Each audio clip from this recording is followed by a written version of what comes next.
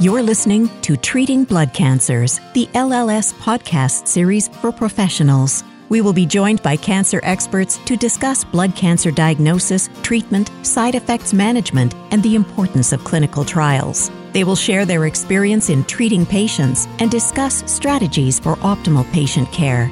Let's get the conversation started. Welcome to Treating Blood Cancers, the LLS podcast series for professionals.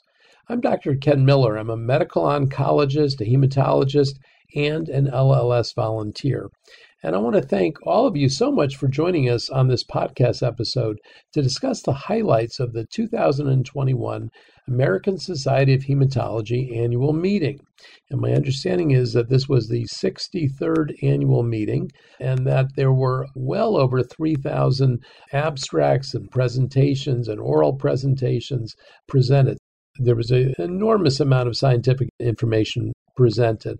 So I have to say, with that in mind, we are very fortunate to be joined by Dr. Lee Greenberger, who is the Chief Scientific Officer and Senior Vice President at the Leukemia and Lymphoma Society. Lee attended the meeting, and there was a lot of information presented by LLS, and we're going to get to hear about it. Lee, thanks for joining us. Thank you. Pleasure to be here. So I want to ask a couple of very, very general questions about the ASH meeting this year. There are some meetings, national meetings, honestly maybe more in the past, where the attendees, including myself, were there and said, the advancements were pretty minor this year. And there were other years that you went, wow, I'm just absolutely flabbergasted. How was this meeting for you? Yeah, so I attended it virtually. I understand there was about 15,000 people at the meeting, where there's normally about over 25,000. It honestly was great because I was able to see a lot of presentations by doing it virtually. I found there were a couple of inflection points. I see it overall as we are improving. I saw a lot of improvements in therapies. I didn't see a tremendous amount of wow. There was a few of those, but I see it as a moderate improvement in advancing new therapies and getting better treatments. And thank you. Along those lines, let me just ask you directly, as you're looking back at the meeting, what were the, those one or two or three or whatever it may be, inflection points? Yeah, so there's no question that there was a tremendous amount of presentations on chimeric antigen receptor therapy, CAR T therapy, clearly moving it earlier stage disease. There was a lot of information about that. Impressive results. Not terribly surprising that the results are impressive. Because even in third line or last line therapy, CAR T has performed very well. And I think that we're seeing the cytokine release syndrome and the neurotoxicity being more managed. And we're not seeing a lot of grade 3 toxicities, even with CAR T or even with the bispecifics, that we've learned how to manage those. But I do think that we're making major steps towards deploying CAR T, both for myeloma and for lymphoma. I think the data with the bispecifics is maturing. And while we only have one bispecific approved, blinatumomab for leukemia, I think we're going to see that there's going to be bispecifics approved in the near future for lymphoma and even for myeloma. The data with mosunetuzumab in particular in relapsed refractory follicular lymphoma, that was a wow. I mean, we knew that it was coming because we saw the earlier data last year with a smaller data set, but it's pretty clear that mosunetuzumab as a monotherapy in relapsed refractory follicular lymphoma is a powerful approach. We'll have to understand what the duration is and how to use it in combination in the future, but that data was quite remarkable. I think we're all waiting for the full picture and the FDA evaluation of the application for cilta-cel, which is a BCMA CAR T therapy that looks quite good with a really high response rate and a duration that looks outstanding. And that's in highly previously treated patients. I think on the leukemia front, one of the most exciting things was the use of MLL menin inhibitors, which is a completely new approach. We saw a glimpse of that the last ASH, and now we're seeing much more data, complete response rates in the 40% range in leukemic patients. And that data looks quite promising. I think the other thing I wanted to add, which got numerous oral presentations, was the use of cell-free DNA for early detection of disease or detection of a relapse before it actually happens. There was a presentation, this is particularly from the lab of Ash Alizadeh in collaboration with others, its utility in follicular lymphoma, diffuse large B-cell lymphoma, and I'm missing another lymphoma. So, for example, our early detection of mutations simply by looking at the blood or saliva in patients who will get follicular lymphoma in the future. A very powerful technique. Integrating that into care has not yet been done, but heading in the right direction. I want to dissect these a little bit because they were interesting for you, and they're certainly interesting for me. I think they will for our audience as well. Let's take the last one first and talk about cell-free DNA. So it sounds like this may be a way to detect a disease before it will otherwise be diagnosed and or to detect a relapse. Is that about right? Yeah, that's correct. So Dr. Alizadeh has already published data showing that he can detect a relapse by cell-free DNA. In other words, it's simply from sampling the blood well before it's a radiologic relapse in DLBCL. He's now added that you could actually find mutations in the blood of patients who will go on to develop follicular lymphoma. And the same mutations, of course, appear in those diseases. That's quite powerful. And finally, he was able to show that detecting mutations in the blood of patients with CNS lymphoma. And of course, CNS lymphoma could require a biopsy and an invasive procedure to get to sample the brain incident of lymphoma. This is a simply way to determine what's going on by looking at the blood and avoiding the invasive biopsies. So, and this is not to play devil's advocate, but I'm listening with the clinicians here of the following. I have a patient who I treated for CML, it's got to be 15 or, more than 15 years ago, 20 years ago. And the long and short of it is she was on interferon. She became allergic to it. I mean, it's a long time ago. And for many years was lost to follow-up. Comes back 10, 15 years later with a small amount of positivity for the BCR-ABL. I have to think it was there for a very long time. So I guess my question is, what's your view to patients who have signs of molecularly relapsing disease? Is it possible that any of our patients, can they coexist with the disease with mechanisms that we don't even understand? Yeah. So this is the problem with super sensitive methods for detection of disease. When do you actually start to retreat? Or even in the case of follicular lymphoma, a patient doesn't have follicular lymphoma. It's an indolent disease. Yeah. Could be just a watch and wait situation and not do any therapy. Right. I think it's particularly useful in aggressive diseases or diseases that are hard to sample. I think in the case of more indolent diseases or where there are good therapies that to be able to control the disease, this is where cell-free DNA could actually create a quandary, saying, okay, I could see it coming back, but we're not going to do anything. Right. And where the patient says, well, do something. And say, I don't know, come back in 6 months and let's follow this thing. And that could be a reasonable response for certain diseases. Right. I have to say, I feel one of the most interesting discussions with patients is when in CLL, where very often we say, I don't want to do it. Me as the doctor, or we as the doctors say, but we don't want to do anything about it. And patients do look at you and say, what? And it becomes an interesting and very meaningful conversation to say to someone, we're going to watch it. And fortunately, frequently, people understand that pretty well. Let me even amplify that a little bit. There was a very nice presentation from Dr. Vasildou's lab, who actually LLS is funding, so we know the work well, where he was able to show this phenomena called clonal hematopoiesis. This is where mutations are detected in the blood of a normal individual. The same mutations will appear in leukemia, and there's a correlation between having those mutations in a pre-leukemic state well before the leukemia actually appears. Okay, so we have no good therapies to treat a pre-leukemic patient.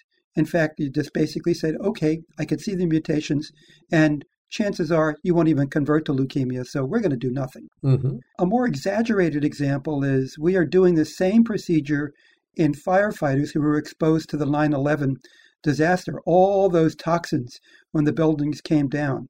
And we can see in those firefighters, there is a higher incidence of mutations in the blood of those firefighters. They don't have the disease yet. Do you treat those patients? Well, clearly not. Do you follow those patients more carefully? That you do, because we know that those firefighters will develop cancers more frequently than the general population. And clearly, intercepting cancer when it's full-blown is a much better prognosis than waiting till the disease is really advanced. Got it. Very interesting. And again, the technology is now posing new challenges to us, which is all in all is a good thing, I think. So let me ask you also, you were talking about, and I may need your help on this one, mosunetuzumab in follicular lymphoma. Tell us more about it. Right. So mosunetuzumab is called a bispecific antibody, for those who are not familiar with it.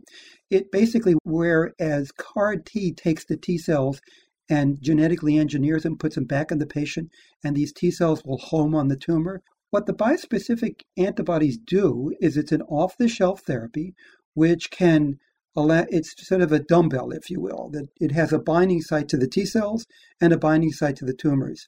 And so it acts as a bridge to bring the T cells, which are capable of killing the tumors, right next to, in contact with the tumor cells. And when that happens, the T cells are there and can kill the tumors, and it's quite effective. The response rate in relapsed refractory follicular lymphoma was outstanding, and the complete response rate in relapsed refractory follicular was 54%, and the median progression-free survival was about 18 months. That's impressive. It is. The waterfall plot looks amazing with a high response rate. So it was impressive data. That was a wow. Yeah. Oh, good. I'm glad, because we've added more and more therapies, but it's still very difficult to turn the ship in terms of treating patients with very advanced disease after multiple lines of therapy. You talked some about BCMA-directed CAR T therapy in myeloma. So tell us about that one.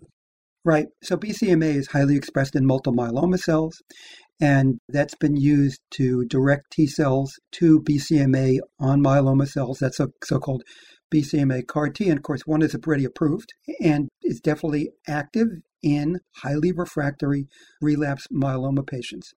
The second BCMA CAR T is under review by the FDA, and I think we're going to get a decision, if I remember correctly, in March of 2022. That's cilta-cel. Cilta-cel also highly active. About 100 patients have been followed. Overall response rate, 98%. Complete response rate, 80%. 92% of the patients are MRD negative. 18 months PFS at 66%. Pretty impressive. Wow, it sure is. And that looks, and I'll caution the audience to compare the different BCMAs, but I will say that the approved BCMA, Abecma, has a median PFS of about 8 months. Cilta-cel now is out already 18 months and hasn't hit the median PFS yet. So that looks quite impressive. So that's autologous BCMA. In other words, you have to prepare from the patient. It takes about 3 weeks to do it, if you can make the T cells, which typically happens. There are now multiple bispecific BCMA, and that's off the shelf. They also look impressive, and I hope I can get this right. It's a teclistamab, elrantamab, and Regeneron 5438. All of these are bispecific BCMA by CD3 that will engage the T cells off the shelf. No more waiting to make the BCMA CAR T. Those are giving overall response rates of about 60-70%, and we are waiting to see what the durability of those bispecifics look like, but it looks impressive. So I want to drill down a little bit on this because, that it's very exciting. When you say off the shelf, tell us a little bit more, because I want to make sure I'm understanding it like I think I am. Right. So off the shelf means that it's ready to go. This is an antibody that can be created by the pharmaceutical companies and mass-produced, put in bottles, ready to go. So when the patient needs it, you simply go to the pharmacy, collect the material, and infuse it. Which is great. So you're saying instead of right now the production of those cells by culture and exposure to the antigen. Right. So what the CAR T procedure is, in short, is harvest the T cells from the patient. That's an autologous preparation. Genetically engineer in the lab to put the homing device on the T cells, if you will. grow those T cells up, do all the quality control to demonstrate that you haven't contaminated the T cell supply, that it's got all the specifications, ship it back to where the patient is, and infuse. That takes generally about 3 weeks. It can take even longer. And sometimes you cannot make the T cells that you want because the patients have been, basically their T cells are exhausted. Yeah. There is another solution, and that is called allogeneic CAR T cells. That also could be an off-the-shelf product. And for allogeneic means it's coming from a donor. So a healthy individual where the T cells can be manufactured and all the genetic manipulation can be done, and the T cells can be frozen down. And providing the patient's compatible, you just ship the material out and then infuse. That also looks promising. Both allogeneic BCMA CAR T and relapsed refractory multiple myeloma patients is in progress, and the overall response rate is in the 70% range. So it also looks doable. The whole allogeneic CAR T approach is still maturing, so I think it's going to take a couple of years before we actually see one hit the market if it is safe enough. So, I have to say, it's really exciting. When I look back, again, to ASH meetings a long time ago, and honestly, when I started my career, our therapy was Alkerin and prednisone, and the median survival was under 2 years. Right. And I have to say, just what an incredibly exciting journey it's been.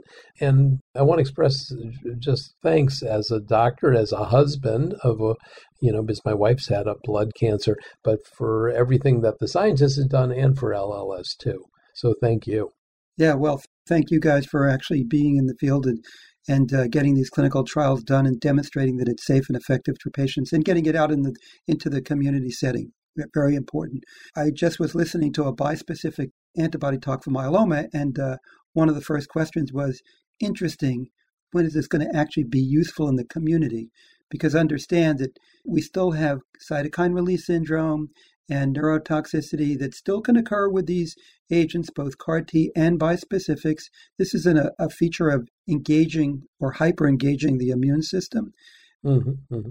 And we've learned how to deal with this stuff. There's less higher incident of CRS and so-called ICANS neurotoxicity. But I think the community setting still has to learn how to deal with this. And we have to have a support system that in the event high-grade toxicity occurs, that there is a well-equipped emergency room that can deal with this. Yep, absolutely. All right, so we talked about a few wows, CAR Ts, some new therapy in multiple myeloma, and mosunetuzumab. Any other wows? Things that you look back and were particularly exciting. Well, before we leave that, I just wanted to, I think it's worthy to mention that there were 3 big presentations for CAR T therapy as a first in patients with first-line failures. The so-called ZUMA-7, Belinda, and Transform trial from 3 different manufacturers of CD19 CAR Ts, and they went up against standard of care. Yeah. The bottom line is 2 of the trials were successful and improved event-free survival about 8 to 10 months compared to the standard of care, which was 2 months. So that was pretty remarkable. Yep. The interesting thing is the third CAR T approach was negative. So these are all CD19 CAR Ts, no difference in terms of event-free survival, which was kind of surprising. And it probably has to do, it could be due to a whole variety of things, but one thing we learned that may be correlated is the preparation time for the trial that failed, the Belinda trial, right, was it took 52 days to prepare the CAR T cells, where the other ones took about 3 weeks, 21 days. Right. So doing it fast is important. Yes. Of course, there were differences in the patient selection. There were differences in the preparation of the patients to receive the T cells. So patients get a cocktail of fludarabine and another toxic agent to basically clear the patients to receive the CAR T cells. Well, there were differences in the preparation. And there were also differences in bridging therapy. So as the patients are waiting for the CAR T cells to be prepared, some of these patients required cytotoxic therapies or therapy to control their disease as they're waiting for the CAR T cells. And there were differences in what was allowed and what wasn't allowed. So yes, first-line therapy is doable and maybe better than standard of care, with the caveats that all the comparison of the trials, there are differences, and these differences are probably going to be important. So, by the way, I have to say that's a really good reminder. And in fact, hearing about those three trials together really is a reminder that there may be a host of other factors, the patient selected, the preparation, the supportive care, that all make a difference. So, right. So thank you for sharing that. What else? I could talk a little bit about the polatuzumab trial and a modified R-CHOP regimen. It's basically delete the oncovin. So I found that really interesting.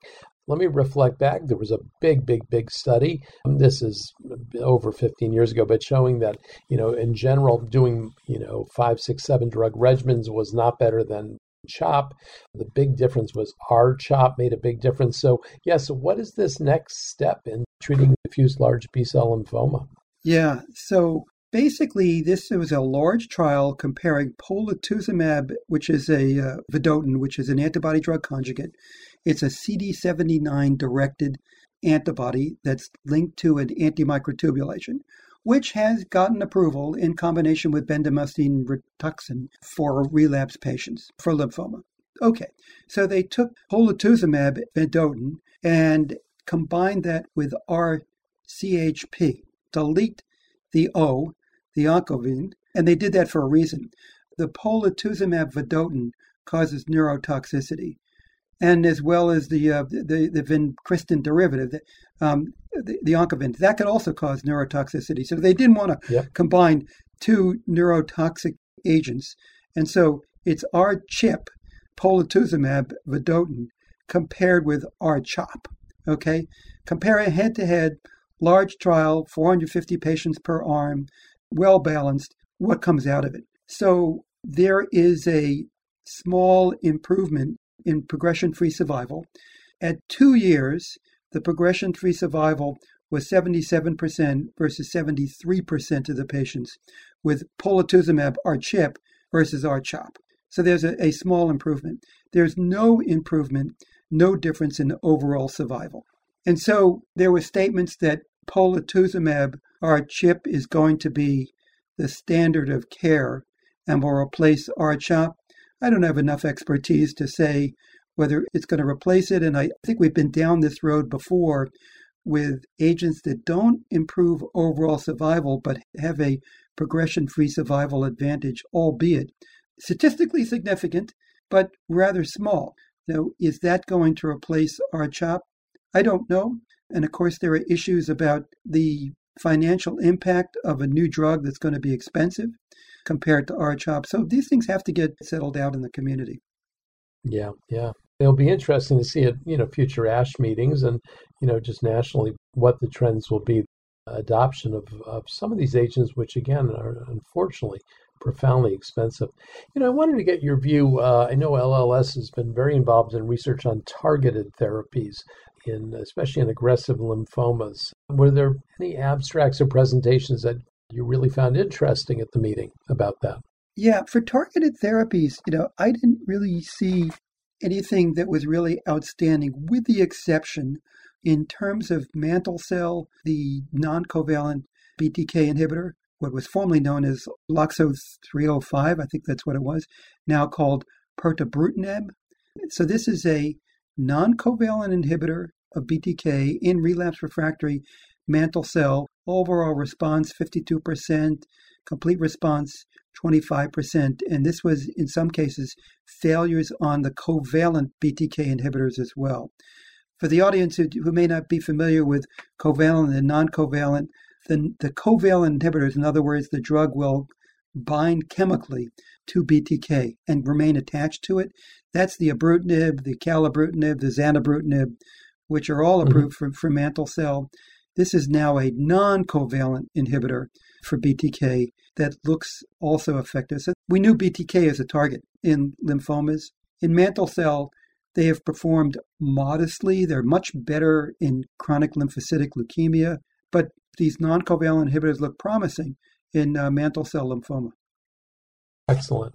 Lee, I want to talk for a few minutes about AML and about acute leukemia in general. And for so many years, it sort of felt like things were not changing. And now there's been thankfully, such a wealth of new information and new treatments. So let me ask you about an older drug. It got more exciting, which is azacitidine. What was presented? Right. So azacitidine turns out to be old drug, but a focal point of combination therapy. And there's no question that AML, very difficult disease to treat, poor outcomes, particularly for patients who are over 60, 70 years of age, which is common. And cytarabine, daunorubicin has been sort of the typical treatment for AML for people who can tolerate it. However, elderly patients cannot. The so-called 7+3 regimen, not a candidate. So what we've seen now is the very first step is combination of venetoclax and azacitidine in newly diagnosed patients is clearly an option and has really improved the outcome for these patients. There was a very nice presentation by Dan Paliella of University of Colorado, where he actually, and by the way, Veneza, so I call it Veneza, venetoclax azacitidine combination is approved, where Dan Paliella actually broke it down in terms of patients who have TP53 mutations or not, and looked at the response rates with those wild type versus mutant patients. And what he found is that actually the enhancement with Ven-Aza compared to Aza is particularly prominent in patients that have wild type TP53. So for example, the median overall survival is 23 months versus 11 months of the combination versus Aza alone in those patients, compared to the mutant patients where the improvement was really trivial, 5 months versus 4.8 months. So begin to sort of sort this out. In addition, azacitidine is now combined with, we have IDH1 and IDH2 inhibitors, and Dr. DiNardo presented work on combination of IDH1 inhibitor with azacitidine. That also very effective combination in AML patients. And this is particularly important for patients who are newly diagnosed. That was a phase 3 trial also. That was a wow. Again, median overall survival 24 months versus 8 months with a complete response rate of 47% versus 15%. Impressive data. You know, I just want to comment on that. It is so impressive when you look at almost essentially tripling the disease-free survival. But I mean, it's so unusual at the national meetings to hear presentations like that. And the one thing about the virtual meetings is you don't get that group silence or that group sort of, when they take a deep breath. But I do want to highlight it. Yeah. So, we're beginning to see these drugs that got approved previously now be used in combination. You could easily anticipate it's going to be an IDH inhibitor combined with venetoclax and azacitidine. How is that going to work? And do those type of trials. We certainly have learned that already for treatment of CLL. Venetoclax, obinutuzumab, a BTK inhibitor, is almost becoming sort of standard fare. And so combinations and of course for CLL, driving it to minimal residual disease, undetectable at the 10 to the minus 6 level with sensitive methods. Impressive.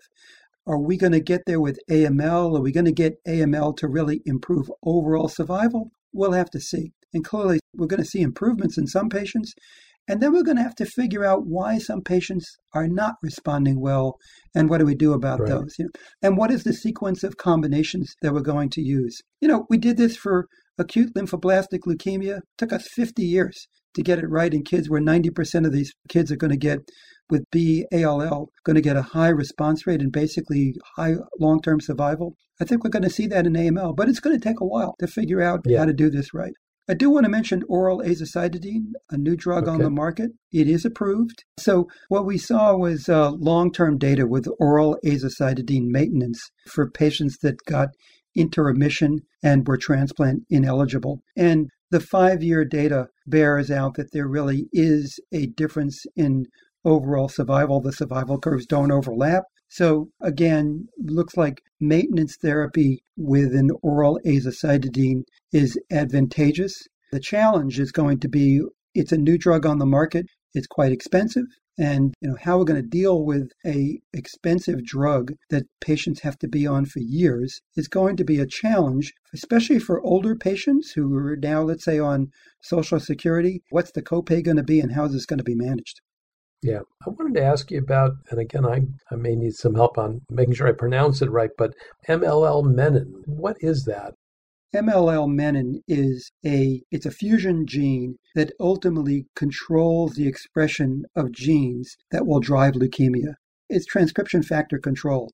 So the DNA is basically just sitting there, and these transcription factors bind to the DNA and either turns off or on genes in the DNA that will be read out to induce leukemia. That's basically the gist of it. And so if you can block MLL menin from turning on and turning off these leukemic genes, you should have a therapeutic effect. And that's actually what we're seeing.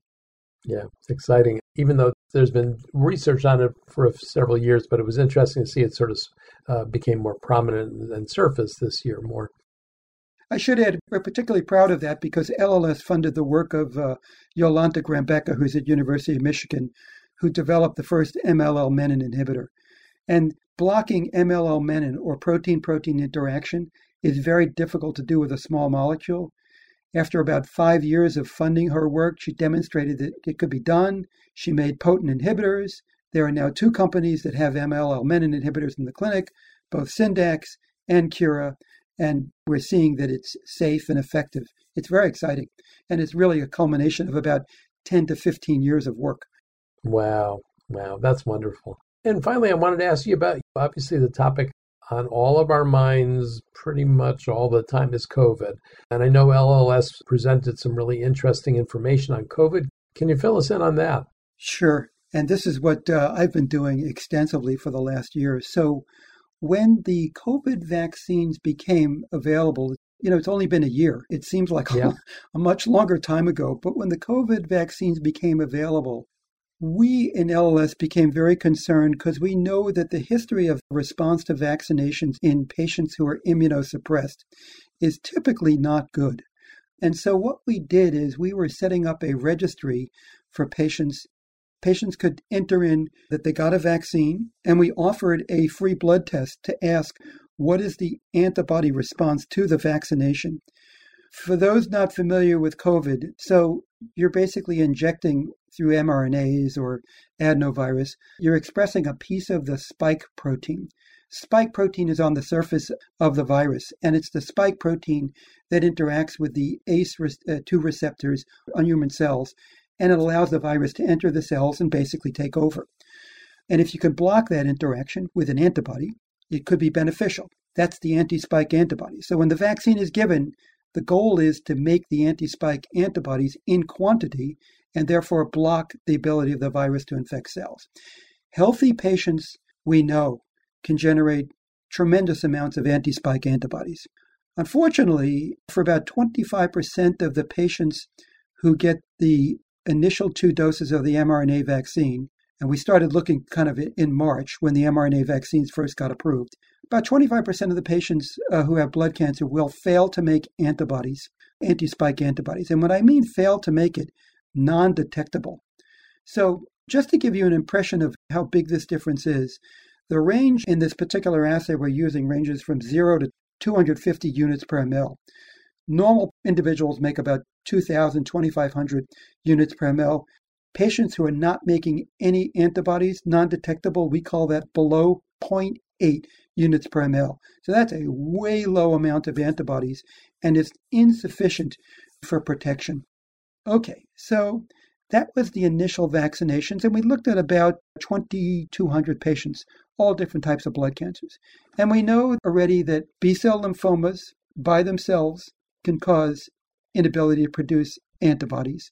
We also know that the treatments, including BTK inhibitors, CD19 CAR-T, and rituximab, or any anti-CD20, in other words, rituximab or obinutuzumab, will block the ability in many patients to produce anti-spike antibodies. Okay, so now roll it ahead to about July, and the boosters begun to be discussed. And in fact, the boosters, or I should say the third shots, and I'll tell you why in a second, the third shots were approved by the CDC in immunocompromised patients, and that includes blood cancer patients.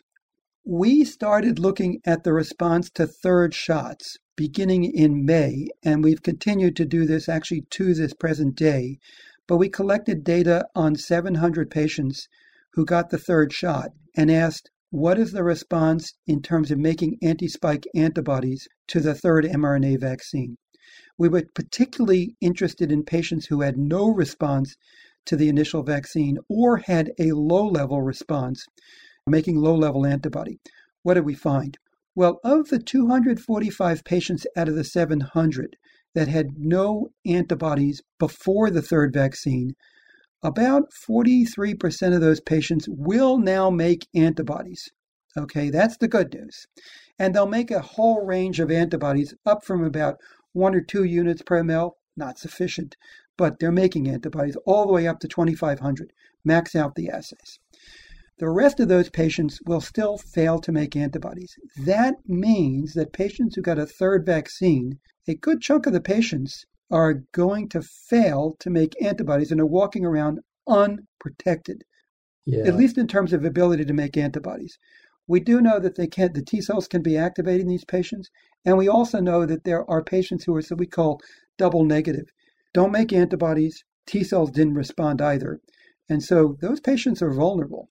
Okay, now there were about 450 patients that were making antibodies at a whole range of antibodies before the third vaccine. After they get the third vaccination, a lot of those patients are going to make very high levels of antibody. And I think Dr. Fauci has talked about this before, that patients who get the third vaccination will get a very large boost in terms of antibody production. That's important because the large of antibodies are going to be critically important in terms of protection against the Omicron variant. So we already know that there's about 30 mutations in the Omicron variant. The variant, there's a lot of mutations right in the place where the antibodies act to block the virus from interacting with the normal human cells. But if you have a lot of antibodies, they'll still compensate and block the ability of the Omicron variant to attack normal cells and decrease the incidence of hospitalizations. And they're going to do this, of course, in blood cancer patients. So the message to blood cancer patients and physicians is all blood cancer patients, with just few exceptions, should get the third vaccination. It might increase the antibody levels. It will for a handful of patients. There are still going to be patients that will fail to make antibodies and have no protection in terms of anti-spike antibodies. Those patients are really worrisome because we don't want those. First of all, unless you check the anti-spike antibody levels, those patients could be walking around thinking they're vaccinated, got third shots, and they're fine. They're not. So blood cancer patients, particularly patients who have on active therapies with Rituxan, BTK inhibitors, CD19 CAR T therapies, those patients need to be really careful. There are many blood cancer patients, Hodgkin's lymphoma patients, even patients with leukemias who have survived the leukemia. They're going to have good responses. And so there are certain blood cancer patients that are going to do just fine, but without knowing what the anti-spike level antibody levels are, should be approaching the outside world with caution. Mask up, 6 feet apart. Everybody in the family should be vaccinated. And if you're going to get together, ideally, everybody get a rapid test to find out whether they've been infected, particularly with Omicron, which is so transmissible at this point. Yeah. We're not done yet because the fourth vaccination is now indicated by the CDC in patients who are immunocompromised. They should get it 6 months after their third vaccination. And in light of the fact of how well some patients have gotten a big boost in anti-spike levels, blood cancer patients, particularly who are on active therapy or immunosuppressed, should get the fourth vaccination 6 months after they get the third vaccination. And we'll be following those patients as well through our LLS registry. I have to say that was actually such a great update and with the science behind it. So thank you. This is really information I know I can use with my patients. So thank you. Thank you very much. I should add one final comment about COVID. So we are working with key physicians across the country in the UK. There are, and of course, FDA just approved the oral pill for COVID today, and that's going to be an option for patients, particularly if they get infected, to get access to that pill quickly. That's one option. There are 2 monoclonal antibodies. One is approved, sotrovimab, that is useful and is still useful for the Omicron variant. There's another antibody that is being evaluated by the FDA that may be useful as well. However, there are other antibodies, including the Regeneron antibody, that is, at least in the laboratory, highly ineffective against Omicron. So we have limited options at this point. Just to share with you, this actually became, again, in my practice, became relevant yesterday. A patient of mine with a history of diffuse large B-cell lymphoma in remission, just finished treatment relatively recently, but became infected, taking, double vaccinated, and did get treated with antibodies. So that treatment is available too, and it's exciting to note that a pill is now available as of today. So that's late-breaking news. We'll say that, the Regeneron antibody does work against the Delta variant. It does not work well, at least in the laboratory, against the Omicron. So, and I think there was data just today that 73% of the country is now Omicron variant. So I think the Delta variant, the curve is incredible. It's basically plummeting, and Omicron is taking over. I think, and after the first of the year, we're looking at Omicron being the variant that people are going to be coming into the clinic with. Well, hopefully we'll do another ASH update a year from now, and I hope we'll have different news. Well, more good news about blood cancers and more news about COVID hopefully being defeated. Defeated and over. Yeah, we'd all love it. So I have to say this has been a great episode. It's been so exciting. When you first started talking about the meeting, I was thinking, boy, you know what? I mean, was it as exciting as possible? The answer is, I think it was. I think you shared such exciting information about progress in myeloma and lymphoma and leukemia and early detection. So in that setting, I would like to thank, again, it's Dr. Lee Greenberger, who is the Chief Scientific Officer and Senior Vice President of the Leukemia and Lymphoma Society. Lee, thanks again. A privilege to talk to you. Thank you. I'd like to thank all of you for listening to this informative episode. For a listing of all of our healthcare professional continuing education activities, podcasts, and healthcare professional resources, please visit lls.org/CE. And for any questions or to refer a patient, please contact our Information Resource Center by calling 800-955-4572. Information specialists provide personalized one-on-one support to help patients learn about their disease, treatments, financial, and other support resources. I want to encourage all of you to sign up to receive notification of future podcast episodes by subscribing at treatingbloodcancers.org. LLS also offers a series of podcasts for patients and families at lls.org/podcast. And we look forward to you joining us on a future episode. Thanks for listening to Treating Blood Cancers, the LLS podcast series for professionals. We can be found on iTunes and other podcatchers. You can subscribe at www.treatingbloodcancers.org and provide your suggestions for future topics. Visit our archives section on our website for other great podcasts. Be sure to rate and review us on iTunes. Keep up with LLS by following us on Twitter at LLSUSA and on Facebook at the Leukemia and Lymphoma Society, and access our professional continuing education activities by visiting lls.org/CE. Let's keep the conversation going. Until next time.